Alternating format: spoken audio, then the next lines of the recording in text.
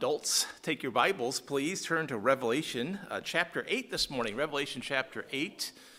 Good to see you this morning. Grab a Bible. We'll turn to Revelation chapter 8 this morning, and I'm going to open us in prayer. Let's pray. Father God, thank you, Lord, this morning for the day today. Lord, we thank you for the rain. We know the rain is a blessing. Father, I know this storm has been a problem for people in the south, the coastal south. Lord, I pray you have your hand upon them, protect them this morning, please.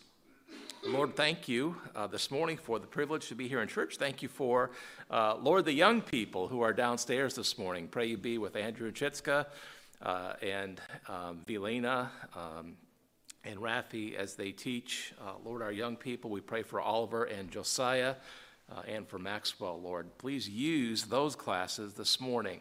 Father, I pray this morning as we look now at Revelation 8, Lord, that you help us to understand what is happening here, Lord. And Father, please encourage us now. We pray in Jesus' name. Amen.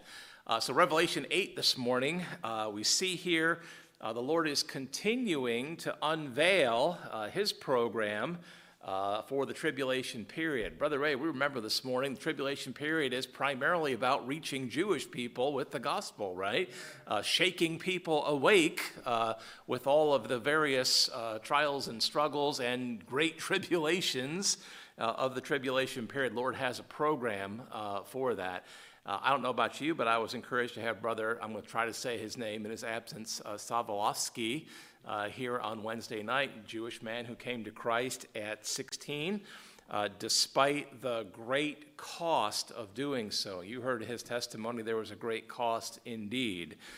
There's great cost for not coming to Christ, Brother Mike, and he came to understand that. And so we'll be thinking more about some things that he shared with us and praying more about opportunities that we might pursue in our church to reach Jewish people. I know there's some who have close personal relationships with Jewish people and that you'd love nothing more than to see them saved. And of course, we do too. So ultimately, the Lord has this program of the tribulation period to cause Jewish people to come to Christ. Now, we saw back in chapter 6, the first 6 of what the Lord calls 7 trumpet judgments. 7 seal judgments. We saw the first 6 of them. And then there's kind of a pause in the chronology, in the timeline. And then chapter 7, we saw kind of before the judgments continue. Mike, last week we saw the Lord evidently saving 144,000 Jewish people, 12,000 from each of 12 tribes. The Bible says they are sealed, evidently a reference to the sealing of their salvation by the Holy Spirit, same Holy Spirit who seals our salvation today, ensuring that it cannot be lost. We saw in Isaiah 66, evidently go out and evangelize the world. Many are saved. Brother Ray, we know that many will ultimately die, but they will die as saved people and therefore not spend eternity in hell. So this is, Lord has a wonderful program. It's going to be an effective program. Many will be saved. And so as we see more of the judgments, you have to bear in mind this is the Lord's final effort to shake people awake, to stop them in their tracks and to cause them to pause and hear the gospel. Mike, if people will just hear the gospel from the Word of God, they come under conviction. You can count on that. And some, at least, will repent and place their faith in Christ. So don't lose sight of the fact this is what this program of the tribulation is all about. Now, we come to chapter 8 this morning, and we'll see the 7th seal judgment being opened. And this is the language of seals and trumpets and vials. That's poetic. The judgments are quite literal, but the language the Lord is using to picture the relationship and chronology, the timeline of these judgments, I think that's a little bit poetic. There's 7 seals.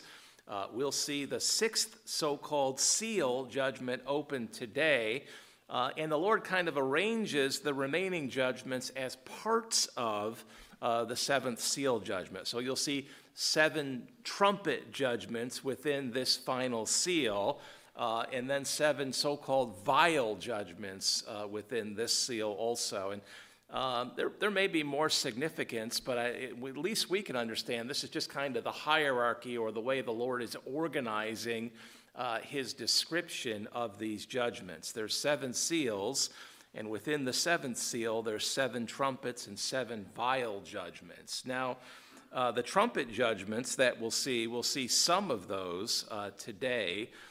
Here in this chapter, we see the first 4 of 7 trumpet judgments. The trumpet judgments, you may recall, basically picture heavenly bodies, if you will, being cast to the earth and wreaking some havoc that way. Mike, if there was a large heavenly body cast to the earth today, we know that would wreak some kind of havoc, and certainly people would be stopped in their tracks long enough to consider, hey, what's this all about? No doubt, again, the Lord is using these things that way here in this book. Okay, enough of an introduction. Let's see how the Lord actually says it. Revelation 8, verse 1, the 7th seal judgment is opened. When he had opened the 7th seal, there it is. When he had opened the 7th seal, there was silence in heaven for the space of half an hour. So it seems like there's a little bit of a pause for a short time. Verse 2, John sees 7 angels. I saw the 7 angels which stood before God, and to them were given 7 trumpets. Now, there's a little bit of a debate, and I'm not sure we can resolve this side of heaven, but Zach, you remember John has seen 7 spirits before the throne room of God.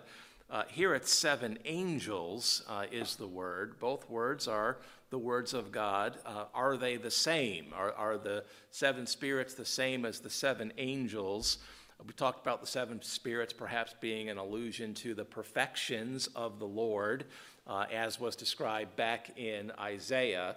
Are those angels? Well, we decided that was probably more likely poetic language regarding the 7 perfections of Isaiah. What I will say, Mike, is that verse 2 says angels, and so I know for sure these are angels. These are literal angels that John sees. Stop, think about angels for a moment. We're called to be hospitable today, right? Because you don't know if you may have the opportunity to be hospitable to an angel today. Mike, I don't think we would know that necessarily, but that's New Testament Bible that no doubt applies today. We know the Lord uses angels in a variety of ways. They're messengers today. They are the Lord's messengers. They minister to Christ. No doubt they minister to us as well in ways that we do not see or perhaps understand.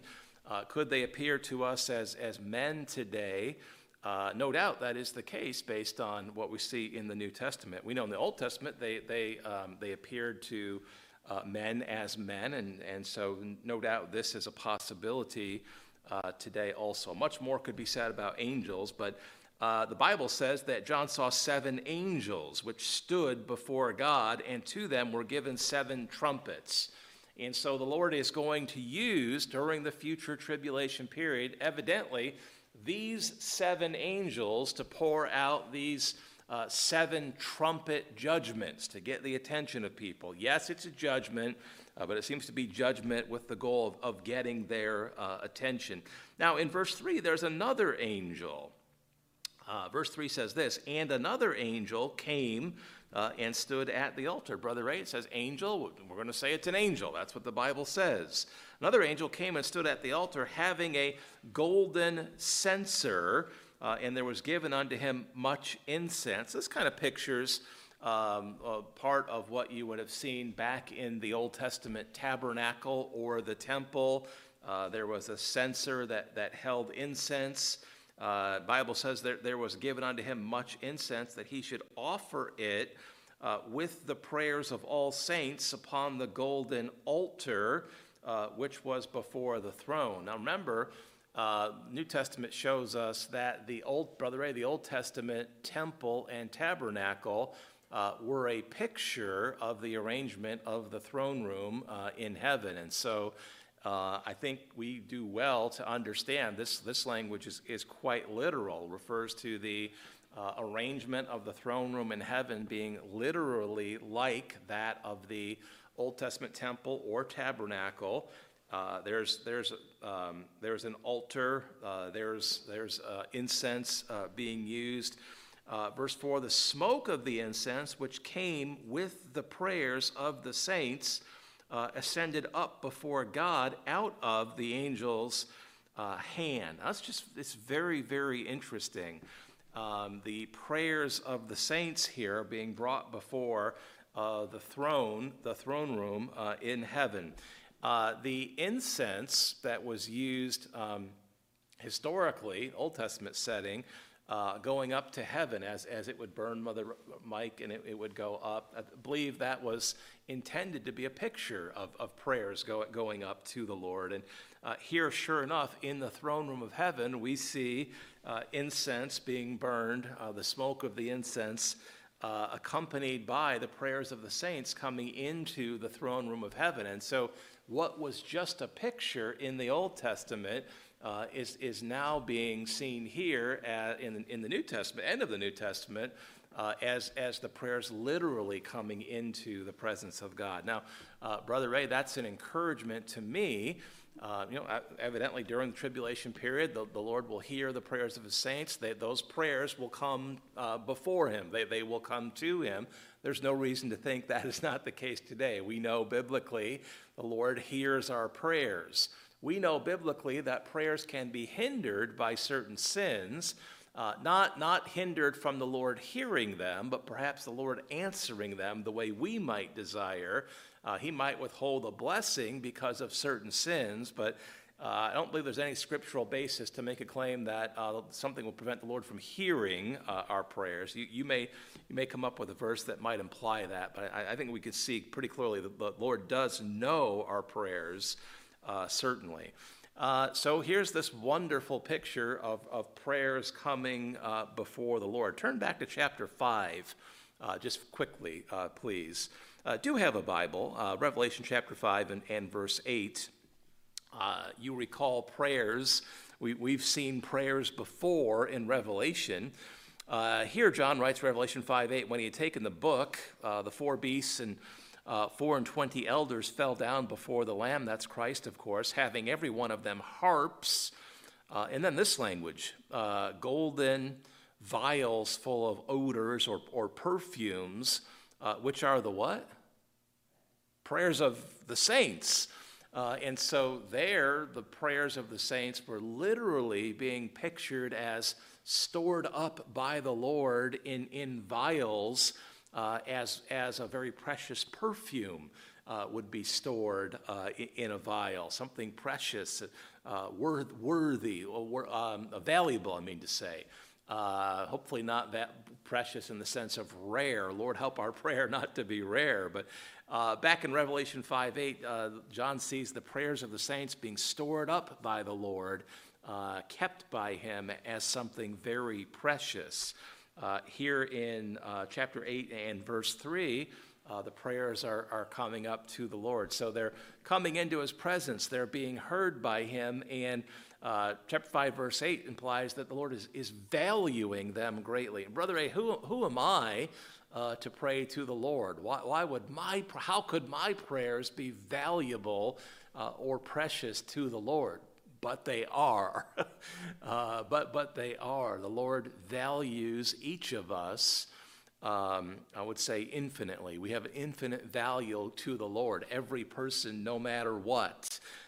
We're made by him in his image for his purposes. We have tremendous value and purpose before him, no matter what. He wants to hear from us. He values our prayers do come into his presence. He makes sure of that, and he stores them up because they are precious to him. they are valuable to him. Let's get down just several quick reminders about prayer. If you're taking notes, just get several quick reminders about prayer. We'll ask some questions, then we'll give you a verse or two that will answer them biblically. First of all, when should we pray? Brother Mike, when should we pray? Well, we understand biblically we're called to be praying always. Luke 18:1, Jesus spake a parable unto them to this end, that men ought always to pray and not to faint. Don't stop. Don't faint or swoon, pass out, stop. No, pray always. We know there's lots of other verses. We look a lot at First Thessalonians. There we go, chapter 1, verse 2. We give thanks to God always for you all. That was Paul's testimony to the Thessalonian church. He prayed always for them. Well, that's because we're commanded to be people who are praying always. Lord, help us to be praying always, remembering that our prayers do come into your presence, that you do treasure them, you value them, you do store them up. Lord, you hear them and you answer them in the best way. How long are we called to pray? Is it okay to pray a little bit today and then not so much? Well, no, we understand, we remember we're called to be praying without ceasing. Certainly you have verses that teach that. There's numbers of them. Acts 12 and verse 5, Peter was kept in prison, but prayer was made without ceasing. You remember that prayer meeting for Peter as he was imprisoned in Philippi. They didn't just pray once and say, well, okay, the Lord heard us. No, they kept on praying. That's the Lord's desire. Later on, Paul told the Thessalonian church, 1 Thessalonians 5:17, pray without ceasing. If you're someone like me who has trouble memorizing verses and passages, that's one that we can remember, Brother Mike. 1 Thessalonians 5:17, pray without ceasing. I got that verse down. You got that one down this morning also, no doubt. 1 Thessalonians 5:17, pray without ceasing. We're called to be praying always, to start praying and to keep on praying. What should we pray about? Well, we have our Philippians 4, 6, 7 passage. Be careful for nothing, be worried about nothing, but in everything by prayer and supplication. We're literally called to be people who pray about everything. If you'd like to have an outline for your prayer, you can look at the Lord's model prayer in the Gospels, and of course, that's taken not so much as what precisely, literally to pray, but as an outline of how to approach the Lord in prayer. Remember, it began and ended with worship, with praise and worship, and the asking for certain things was a relatively small portion of the prayer. Praise and worship was the bookends of the Lord's model prayer. Where should we pray? Well, we remember we're called to pray everywhere. Everywhere. I'll give you one verse, 1 Timothy 2 and verse 8. Where should we pray? We're called to pray everywhere. 1 Timothy 2 and verse 8, Paul writes to Timothy, I will therefore, I desire, the Lord desires, I will therefore that men pray everywhere, lifting up holy hands without wrath and doubting. Lord, help us to be people who pray all the time about everything, keep on praying without ceasing, and do that everywhere. You can pray throughout the day. We can pray when we're walking up the street or driving somewhere. Lord, give us hearts to pray everywhere, all the time, without ceasing, about everything. Of course, we want to have a time where we begin and end our day with more focused prayer, where we kind of come apart and focus on prayer for a time. But Lord would have us to continue praying throughout the day, certainly as he lays things on our minds. He values our prayers. They come into his presence, Brother Mike, and he treasures them. Well, let's continue in verse 5 in our passage, back to Revelation 8 and verse 5. So there's angels here, 7 angels who are given 7 trumpets. They will blow these trumpets and bring forth judgment, evidently, as part of the Lord's tribulation program. Verse 5 says, the angel took the censer filled it with fire of the altar or from the altar, cast it into the earth, and there were voices and thunderings and lightnings and an earthquake. And so, yeah, sure enough, tribulation, or earthquake is a recurring theme. We've seen an earthquake in Morocco recently that killed several thousand people, we believe. The earthquakes of the tribulation period seem to be far worse, much worse than that. They seem to have some global effect. Of course, Christ preached and taught about earthquakes and other aspects of the tribulation in Matthew 24 also, but some recurring themes here. Verse 6, the 7 angels which had the 7 trumpets prepared themselves to sound. And so the Lord says, hey, here's 7 trumpets. Brother Ray, perhaps they're literally going to sound their trumpets and then bring forth the tribulation trials, the judgments that will come forth with each trumpet. And then verse 7. So verse 4, 5, 6, the Lord gives them their assignment, prepares them. They prepared themselves, verse 6, and then right away the first trumpet judgment is seen. See verse 7. The first angel sounded, blew their trumpet, and there followed hail and fire. Hail, of course, can be extremely destructive. We know fire can be destructive. We saw fire destroy, Brother Ray, the vast majority of a town in Maui in just a very short period of time. That fire blew through that town, and there were some structures that remained, but the vast majority of them were burnt right to the ground in a very short period of time. Hail can do incredible damage. It can dent cars. It can break car windows. A car window, Brother Mike, that's not an easy thing to break. If you try to break it with your hand or your arm, you're probably going to end up with something broken. But hail can break car windows. The first angel sounded. There followed hail and fire mingled with blood. That is what the verse says, mingled with blood. And they were cast upon the earth, and the third part of trees were burnt up, and all the grass was burnt up. Zach, how do you understand the third part of the trees and all the grass? Could be, or it could be that. Could be the top half or top third is burnt down, or it could be a third of all the trees around the world. It's one or the other, right? We maybe can't be exactly sure, but this is very significant destruction.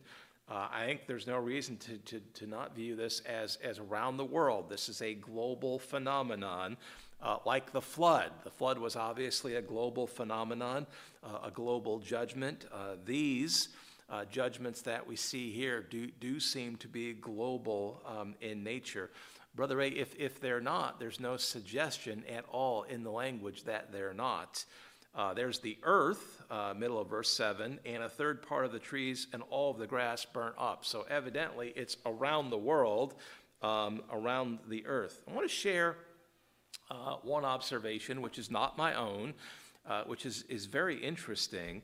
Dr. Sorensen, who will be here this coming spring, Lord willing, in March, he'll be with us for several days, observes, and I don't think he's the originator of this observation either, but many of the judgments that we see do seem to parallel the judgments of Egypt as the Lord was bringing the people out of Egypt. Remember the various plagues of Egypt that the Lord brought forth to convince the Pharaoh to allow Moses and the people to go. And so some have seen the possibility that while the plagues of Egypt no doubt were literal historical events, they happened. They happened. It's a possibility that those plagues are intended by the Lord to foreshadow or prefigure or picture the far greater trials and judgments of the tribulation period. And so we've seen a couple of times recently that sort of phenomena in Scripture. One thing in history pictures something that is still present. Not saying that the language about what was past didn't actually happen or it was just poetic. No, it happened, and it happened at that point in the past for a purpose. God had a purpose, but it also is intended by the Lord to picture something perhaps greater, larger, even more significant in the future. Zach, I believe the plagues of Egypt in Exodus, those affected an area. They were regional, whereas the judgments of the tribulation period do seem to be literally global. So do this. Look at, let's go back there and just take a quick peek. Exodus, thought I had it in my notes, but I don't. Exodus 9, 23. Genesis, Exodus 9. See if that's the right place. Exodus 9 and verse 23 and following. Moses, Exodus 9, verse 23. Is everybody there? Are you there? I'll give you a minute. Exodus 9 and verse 23. Go back to verse 22. The Lord said unto Moses, stretch forth thine hand toward heaven, so that there may be hail in all the land of Egypt. So this is obviously local or regional. Upon man, upon beast, upon every herb of the field throughout the land of Egypt. Moses stretched forth his rod toward heaven, and the Lord sent thunder and hail, and the fire ran along the ground, and the Lord rained hail upon the land of Egypt. Fire there in verse 23 might be what? What kind of fire might accompany hail today? Lightning, yeah. And it going along the ground, there's ball lightning. You ever seen pictures of ball lightning? It literally looks like a ball that rolls along the ground.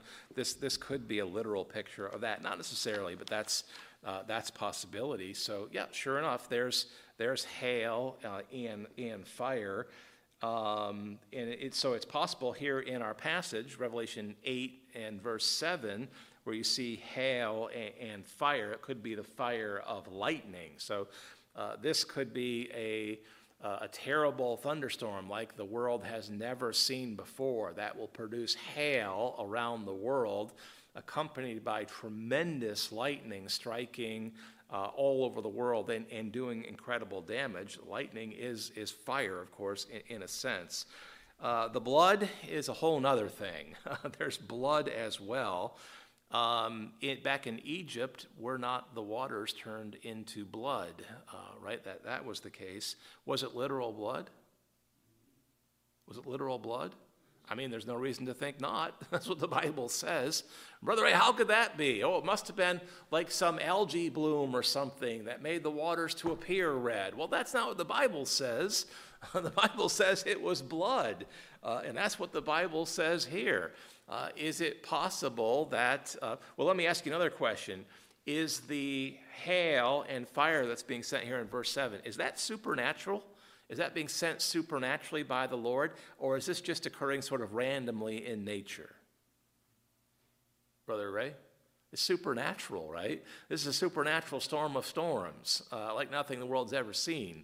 And so if that's the case, is it possible the Lord could mix blood into that equation? Well, sure it is. It's all supernatural. He did that back in Exodus. Certainly, he has the power to do that in the future tribulation period also.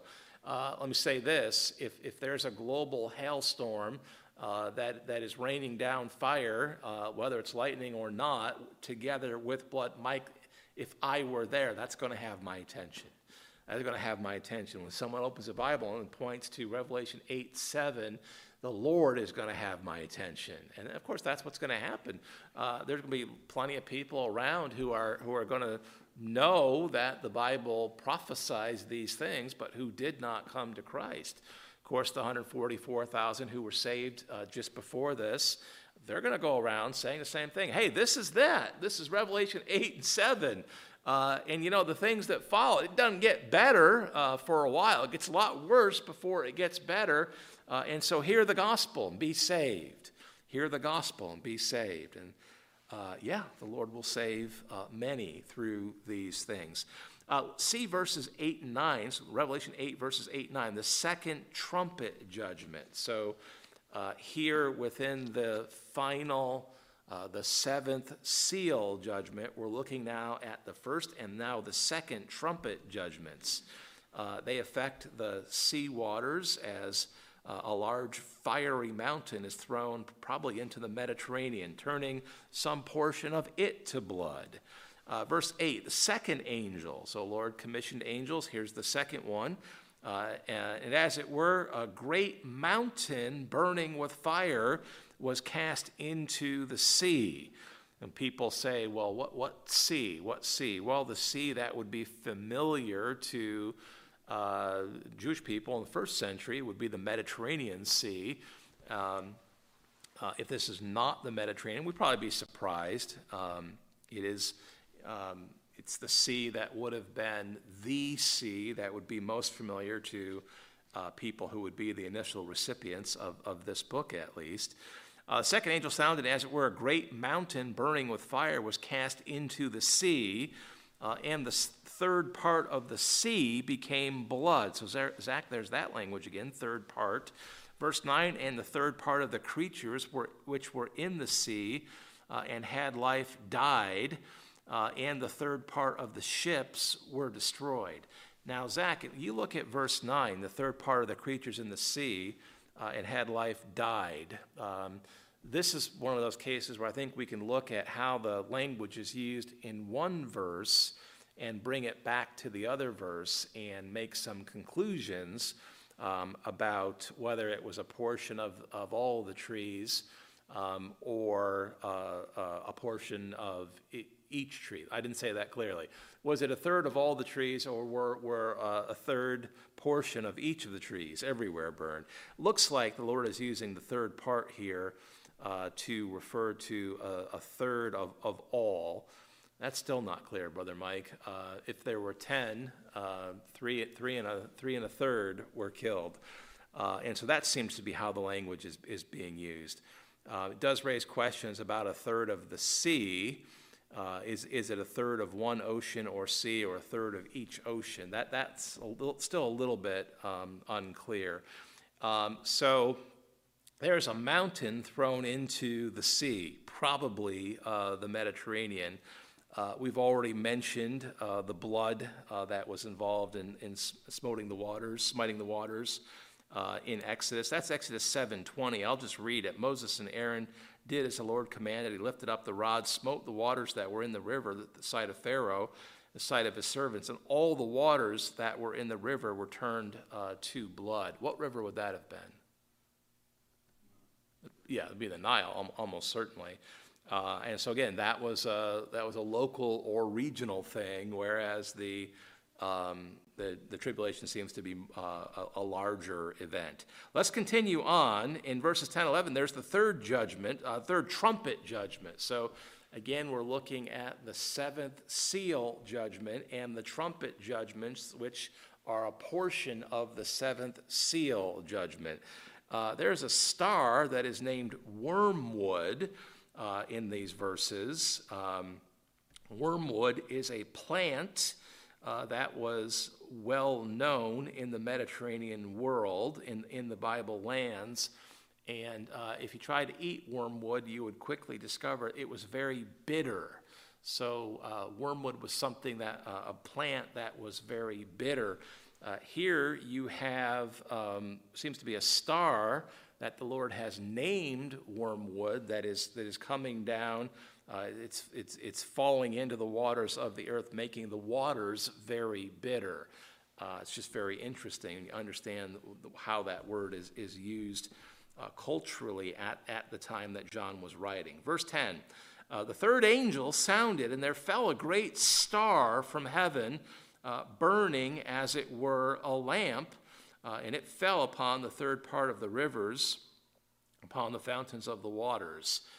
Is this literally a star? Well, that's the word that's used. Is it a giant asteroid?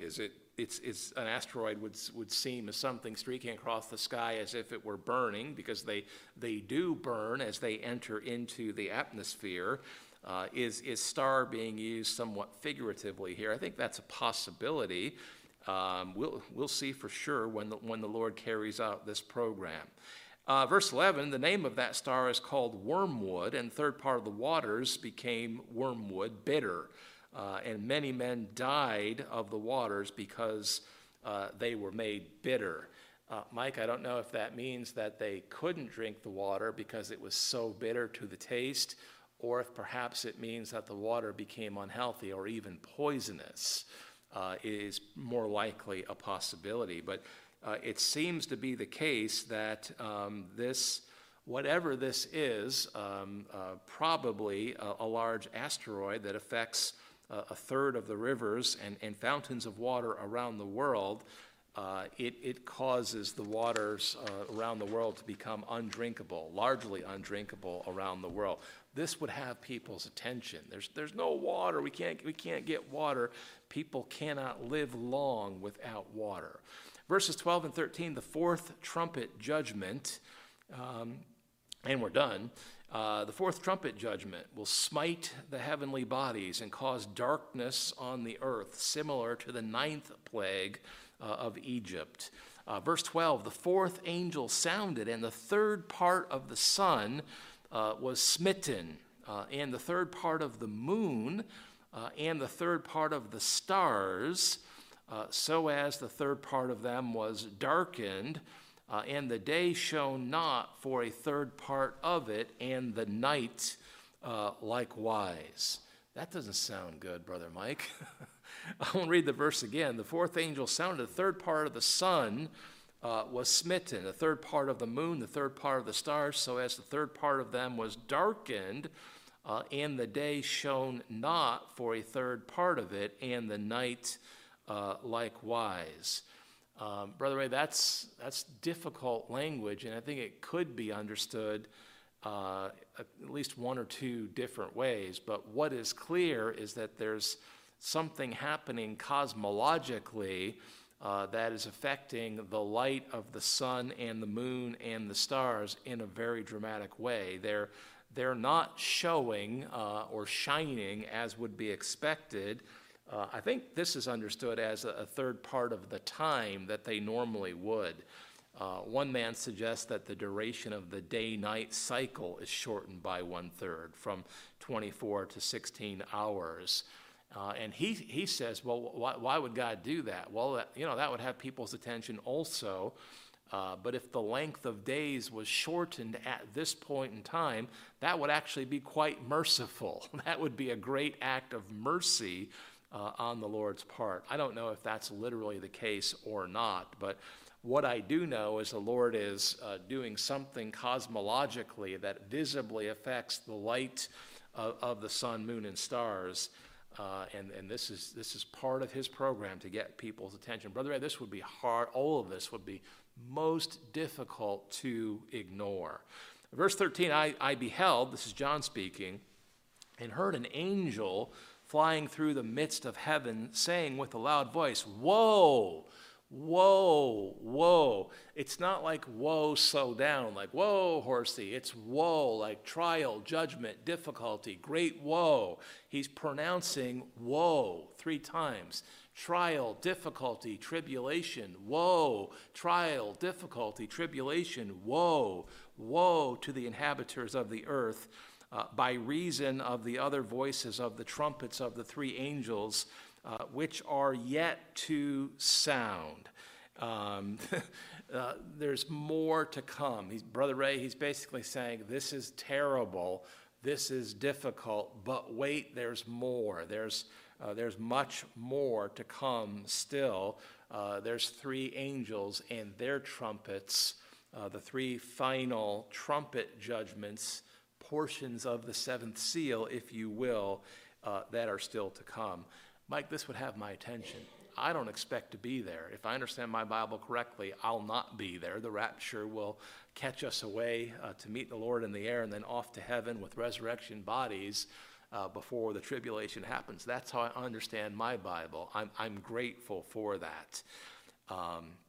This is God's program to reach people who refuse Christ through every other means of being reached. I want to make one quick observation here in verse 13, and we'll stop.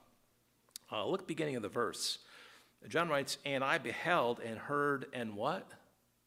Angel." Angel.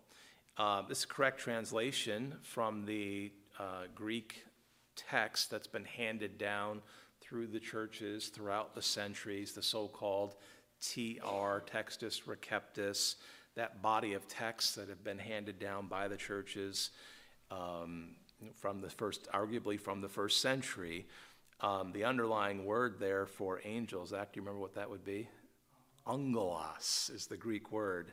And sure enough, in our TR text, which does represent the text that's been handed down, God promised to not only give his words, but to preserve them. We believe he's preserved them through the so-called Textus Receptus, body of manuscripts. Sure enough, in the TR, it's angelos in the Greek. However, in the text that has been corrupted through the academic process of textual criticism, angel is changed to eagle.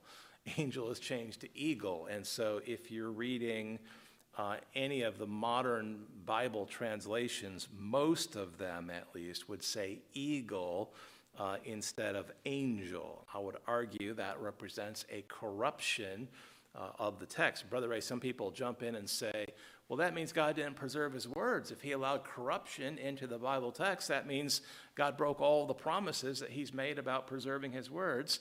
We say, no, he hasn't, because we have the text that's been handed down from church to church down through the centuries that we know today as the TR, the Textus Receptus.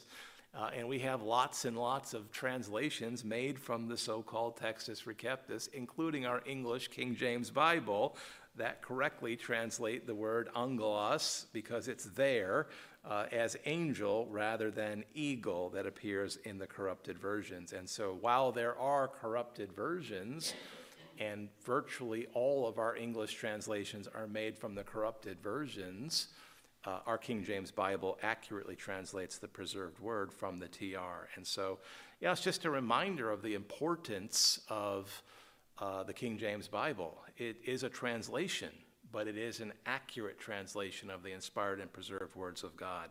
It is a technically accurate translation, and we praise God for that. Zach, the Lord could have used eagle here. He didn't. He used angel. He heard an angel flying through the midst of heaven. Why would you expect, by the way, Zach, we'll keep picking on you for just 1 second, then we're done. Why would you expect the correct word would be angel and not eagle? Why would you expect that? Because angel has the idea of messenger. Correct. This person or being is giving a message. That's correct. You would expect the word to be angel, not eagle, because the creature, the being, whatever it is giving forth a message. And biblically, it's the role of angels that do that. I should have checked this. You could check and see if there's another example elsewhere in Scripture where the Lord poetically refers to an eagle as giving forth a message. I don't think that would be the case, but maybe if we research that, we might find an example or two in the poetic texts, such as the Psalms. I don't think that would be the case, but here it's angel, and that's what angels do. They bring messages and they minister. Lord, help us to see the importance of our Bible and the importance of this whole text. It's. Do you have a thought? No. Okay. This is God's program. It's the wrath of God and the judgment of God. Sure, it's that. But it's God's program to shake people awake and to get their attention. Zach, did the Lord have to do this? Does he have to do any of this in the future? Did he have to make this plan? No. But he has, and he will carry it out. Why? Because he loves people enough to invest all of this effort in bringing them to Christ. He's not content that he wouldn't make this final effort that he knows in advance will actually cause some to be saved. We better stop there. Father, thank you this morning for our Bibles. Thank you for an accurate translation of all of your inspired and preserved words. Lord, thank you that we understand here the ministry of angels is to, yes, bring forth the message, but also in this case to minister the judgment also, to blow forth the trumpets and to minister forth the judgments.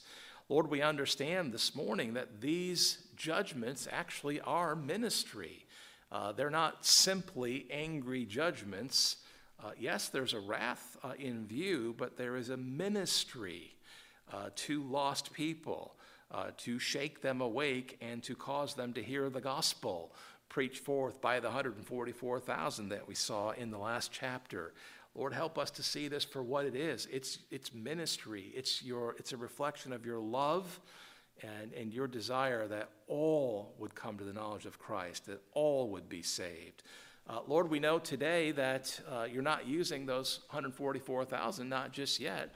You're using churches like ours, little churches who have a big power of God because we're indwelt by the Holy Spirit.